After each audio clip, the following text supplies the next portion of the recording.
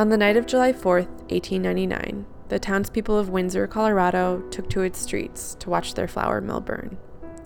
The town was so tiny back then, built around wheat farming and railroad tracks, and only a few hundred people called it home. It didn't have the amenities of growing towns like Fort Collins, and it definitely was no Denver. But it had rolling farmland, wheat, and because of that, a pretty impressive flour mill. Until July 4th, 1899, that is. Like I said, crowds formed that night and into the next morning as people gathered around to watch the imposing structure burn. There was nothing to be done back then but wait and eventually rebuild. And they did. The Windsor Mill was rebuilt that year and stood on the eastern edge of town ever since. It was a flour and feed mill for almost a century after that, and after being decimated by a 2008 tornado, it sat torn apart and vacant for 7 years. But a new life was on the horizon for the old Windsor Mill. Purchased in 2015, it was the center of a multi-million-dollar rehabilitation project. Until last month, when, in the early morning hours of August 6th, the townspeople of Windsor stood in its streets and watched their mill burn again. Like after the blaze of 1899, people are asking what's next, sure, but they also have another big question. Who set it on fire? I'm Erin Udell, and you're listening to The Way It Was, Episode 7, the scorched and, star-crossed history of the old Windsor Mill.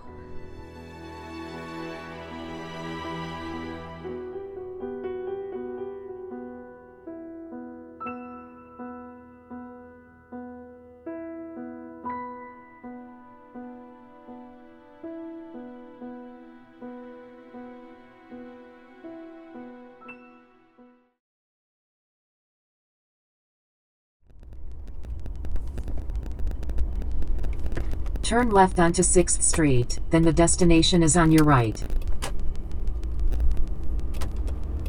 So, this is me driving to Windsor, which I've actually done a lot.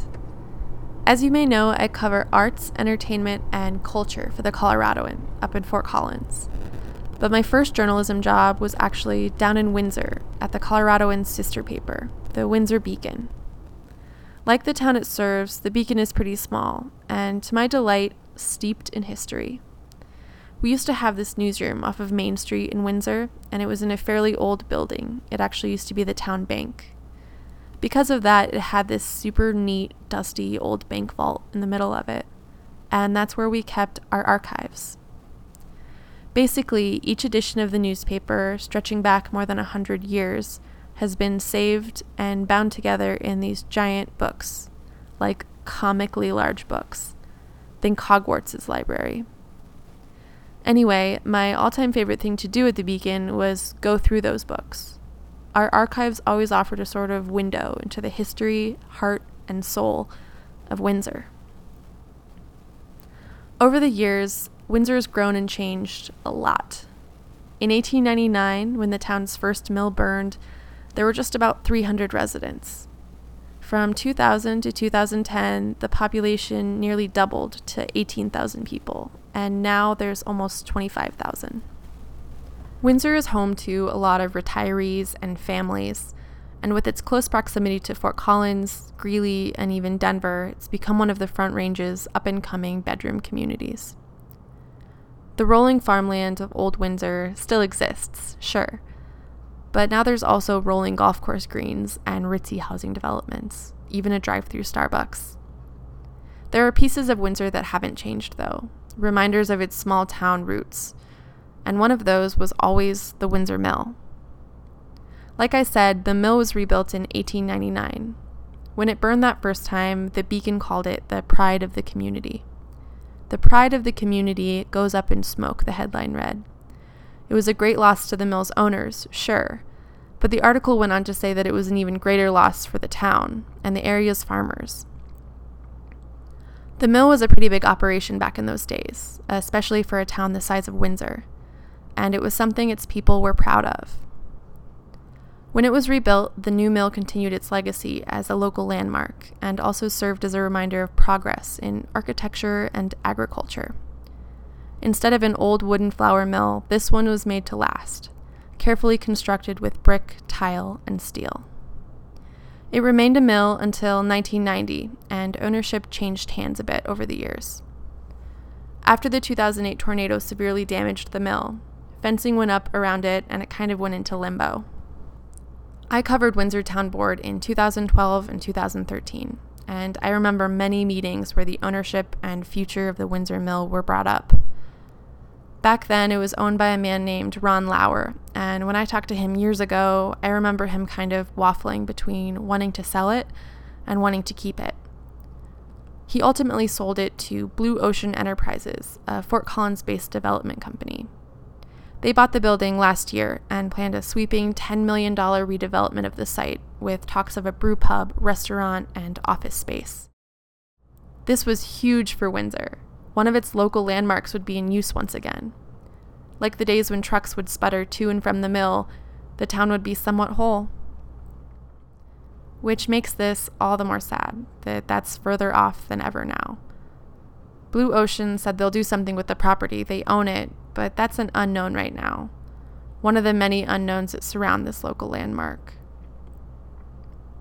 Anyway, you guys are probably super tired of hearing my voice, so I'll stop talking. I just wanted to let you know that I know Windsor, or at least I knew it, and I know how much this building meant to the community while I was there. But back to me driving. I do know how to get to Windsor, by the way, but I'd never been to the Windsor Severance Fire Museum. Hence, series help. In 700 feet, the destination is on your right, 121 North 6th Street. Opened in 2010, the Windsor Severance Fire Museum is located north of Main Street, just across the town's railroad tracks. It has old fire engines and firefighting equipment, and Dan Lowe. When someone had wanted to report a fire, they would pull a fire alarm box. And we'll just turn the system on, and I'm going to let you pull a fire alarm box. Oh my gosh, okay. That's Dan, the museum's curator, and he's showing me what an alarm would sound like to firefighters around the 1940s.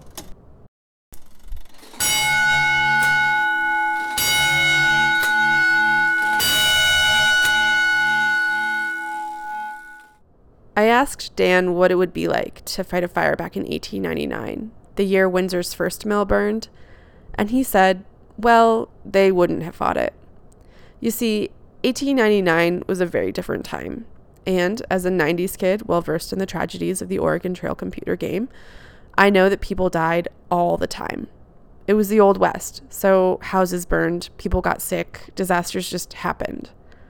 Here's Dan again to lay out what exactly Windsor was like back at the turn of the century and what that meant for fighting fires. Okay, so the fire was July 4th, 1899, and it was a working mill. They're producing 300 barrels of flour a day in that mill. They're running 24 hours a day. The mill was primarily wood. We didn't have a fire department in town then. The fire department started in 1902. Phones didn't start until 1900. Electricity wasn't until 1907. Water hydrants, they didn't even think about those until 1901. So there was absolutely nothing here. So how was that fire? Do you know how that fire was fought at all? No, they didn't do anything. Oh, they just let it burn out? That's correct. Okay. If they could have organized a fire brigade using buckets. But that requires some organization. Be like horses drawing these. Well, no, the horses wouldn't have been involved. It would have been human power. Okay. They would have had to have a cistern and buckets, but with a structure fire of that magnitude, a bucket brigade is not going to do anything to put that fire out. You need appliances to put that fire out. So they just stood there and watched it burn. Back in those days, Dan went on to say, the main action people would take during a fire would be to run in and save people's stuff. Again, Oregon Trail kids, people didn't have a lot of things back then, remember? Then, of course, they'd try to prevent the fire from jumping to neighboring roofs or houses. By the time Windsor did get its first fire department in 1902, it consisted of one hose cart, a 550-foot length of hose and nozzle, 2 axes, and 4 buckets. Things are a bit different now. Just say your names. Sure. Corey Tope. Travis Grins. Ian Gordon. Dustin Cresswell. Okay, and so you were all there the night, early morning of the Windsor fire. Okay. That's Windsor Severance Fire Rescue's B shift firefighters. They were on duty at Station 1 the morning of August 6th, when the first call came in around 1:49 a.m. There was a commercial structure on fire at 301 Main Street. It was the mill. Yeah, so we, the medics had just cleared a lift assist or a medical call early that morning, and we were out helping them with it. And as we were coming back from that call, they got on the radio to say that they saw what they thought was a flare up from an oil rig. And we couldn't see it from our location. We had just pulled back into the station. Stepped it on the front pad, and we could see the glow of the fire over the top of the trees, and we're several blocks away from where the mill is at. That's firefighter Corey Tope. So we jumped into the engine, and we headed out even before we had dispatch tones on it.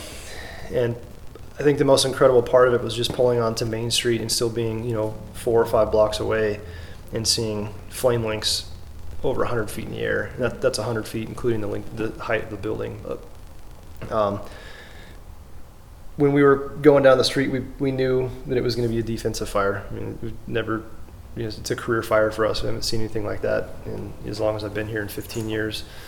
But we pulled up on scene, and you could feel the heat through the windshield and through rolled up windows from, I don't know, how far were we, 60 feet away from it at first? Yeah.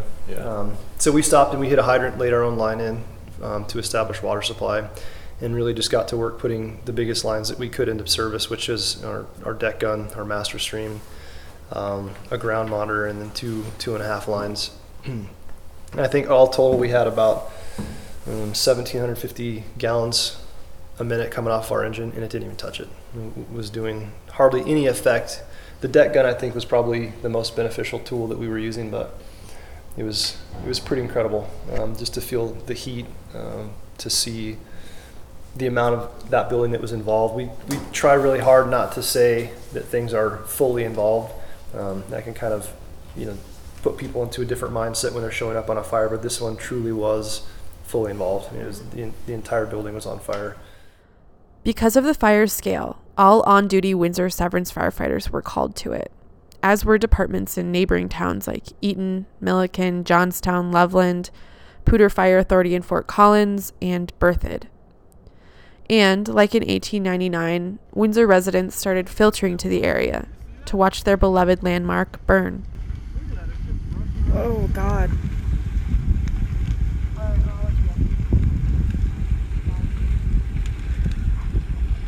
It's just falling apart right in front of us. The roof is the next thing that you can hear crashing. This is so crazy. Oh my God. All told, it was an active fire for around 4 to 5 hours, the firefighters said, and B shift was on the scene for about 12. Here's firefighter Ian Gordon. It went very well. Yeah. There was no hiccups. There was no equipment failures. Yeah. There were no injuries. Those are the kind of things that we can kind of walk away from and think, it was a terrible loss, but on our end, from a firefighting perspective, it was, I don't want to use the word success, but it was a successful extinguishment of a fire without any injuries, and then we didn't lose any equipment, anything like that. Okay. So. That's also what Fire Chief Herb Brady told me. If you're going to fight a fire of this magnitude, this is a good outcome. No injuries, no loss of life, and no spreading of the fire to nearby structures. Sure, it was devastating to the building, but at the end of the day, it's just bricks and wood. And sure, a little history, but still, it's just a building. Chief Brady responded with his department that night. Here he is. Most of the calls are handled by the on-duty staff, but when it's of that size, everyone comes in. It's all hands on deck, and I responded in with everyone else. And I was part of the support of the operation. And how long have you been fire chief? 7 years. So how does this fire compare to what you've seen in previous years? Well, here in Windsor, it's the largest. Okay. Yes. And since you're fire chief, I'm sure when you're in the grocery store and people see you, they've come up to you, and do you get a lot of that from people in town? All Okay. the time. Okay. All the time. So much I would go shop for groceries elsewhere sometimes. And What do they say? What do they ask? well, they want to know what happened, and we all want to know. Mm-hmm. But these things take time. By these things, he means fire investigations. More specifically, in this case, an arson investigation. More on that after this break. You're listening to The Way It Was, a history podcast brought to you by the Coloradoans Facebook Messenger alerts. Would you like to be the first to know when news breaks in northern Colorado? Or are you more of an entertainment junkie who would love to see the best options of things to do this weekend? Sign up for the Coloradoans alerts on Facebook Messenger for a truly customized news experience. Visit facebook.com/Coloradoan and send us a message to get started.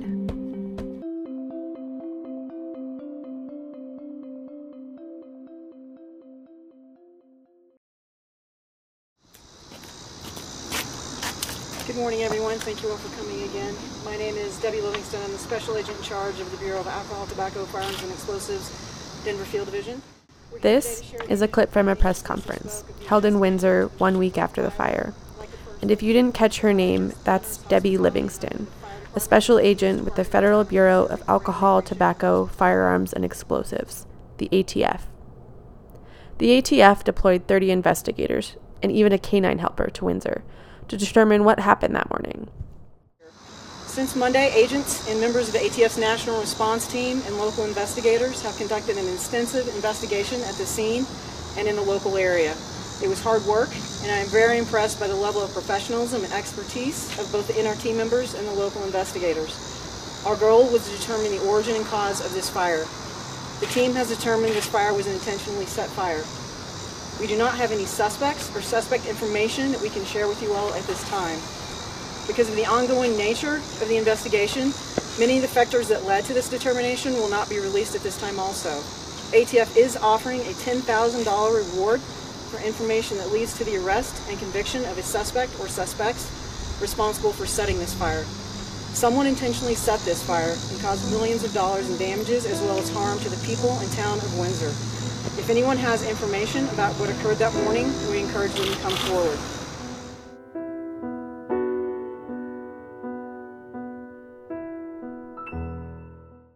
So we got an email Saturday evening or afternoon, I think, that was like, hey, there will be a press conference tomorrow. We'll share information about the fire. We didn't really know what to expect, but figured we'd get some kind of info about the cause. That's Casa Niedringhaus. She's a breaking news reporter here at the Coloradoan, and she's been working, along with reporter Alicia Stice, on this story. She was at the press conference that morning, 1 week after the fire, to report on any developments. She's also following this further, and she'll tell you a little bit about what's next. And they brought in people from the Bureau of Alcohol, Tobacco, Firearms, and Explosives. They had firefighters there as well. Mm-hmm. And they outlined that they do believe that someone started it, but they didn't share any other information. So what's next with that? So now they're putting together what they call an origin and cause report, which they said they have up to 30 days to put together. So the deadline for that, is, by our calculations, is September 12th. Mm-hmm. I just wanted to jump in and clarify that that report actually won't be made public. Anyway, here's Casa again. And so that'll have a more detailed explanation of what they think happened, and hopefully a suspect. Okay. But they didn't want to release anything that would compromise the investigation, so they were pretty tight-lipped about it, besides that they think someone caused it. I also asked Casa what kind of response she's seen from the community. On huge stories like this, a lot of people take to our Facebook comment section or reach out to reporters via email or on Twitter. And yeah, Casa said she's heard her fair share of conspiracy theories. But then she added this. I think the overwhelming response I got was just sadness about the mill, especially for people who've lived in the area for a long time and were excited to see it get renovated. It was a pretty tough blow to find out that not only did it burn down, but that someone did it on purpose. Speaking of people who've lived in the area for a long time, I want to end this episode with the first person I always call when starting a Windsor history story. 80-year-old Marge Straube lives on the edge of Windsor. She was born here, in a tan brick house on 5th Street, Dr. Gromley's old hospital. Straube, you may have noticed, sounds kind of like strawberry, and because of that, Marge's house is decked out with strawberry things, trinkets, strawberry signs. Little strawberries are even painted across her kitchen's tile backsplash. Sitting in that kitchen, amongst the strawberries late last month, she showed me her book, a binder that's burstingly full of newspaper clippings and photographs. She had already flipped to the mill pages for me, papers with names of old mill owners and articles about the mill stuffed into plastic sheet protectors. So what do you remember from your childhood of the mill? Basically, it was always there, and there always seemed to be a big truck that was either getting unloaded or loaded. But I knew Harold Stoll, whose dad, Pete, started working there in 1918. Wow. So. Marge knows all in Windsor. Her roots go back here, she raised her family here, and she's now the keeper of its history. When she heard the news of the mill fire, she said she was sick over it. Her grandparents had lived really close to the mill off of Main Street when she was growing up. And can I hear Sure. your story about your grandma one more time too? She lived in the what little house?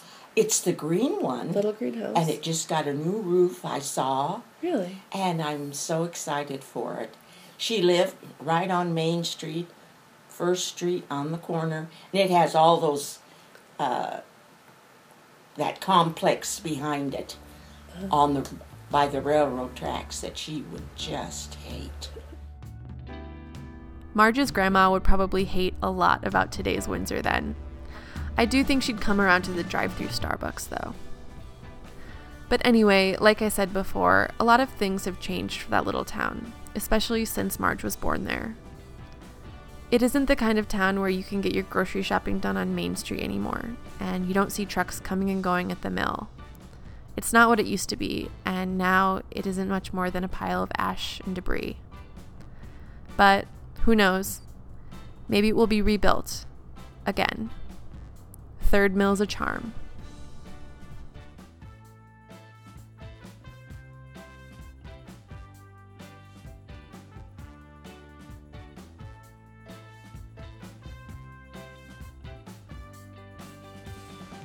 You just listened to the 7th episode of The Way It Was, a Podpast podcast, brought to you by me and the Fort Collins Coloradoan. If you like what you heard today, be sure to subscribe to The Way It Was through your Apple Podcasts app, and please, please, please leave us a rating and a review so we know how we're doing. A special thank you goes out to Windsor Severance Fire Rescue for setting up a tour of its fire museum and interviews with its firefighters. The museum is super neat and free and open to the public. It's located at 121 North 6th Street in Windsor, and you can stop in on Thursday evenings until 8:30 and Saturdays from noon to 4. Well, thanks again for listening, guys. You can find more information on the podcast at coloradoan.com/thewayitwas. So, until next month, later, history nerds.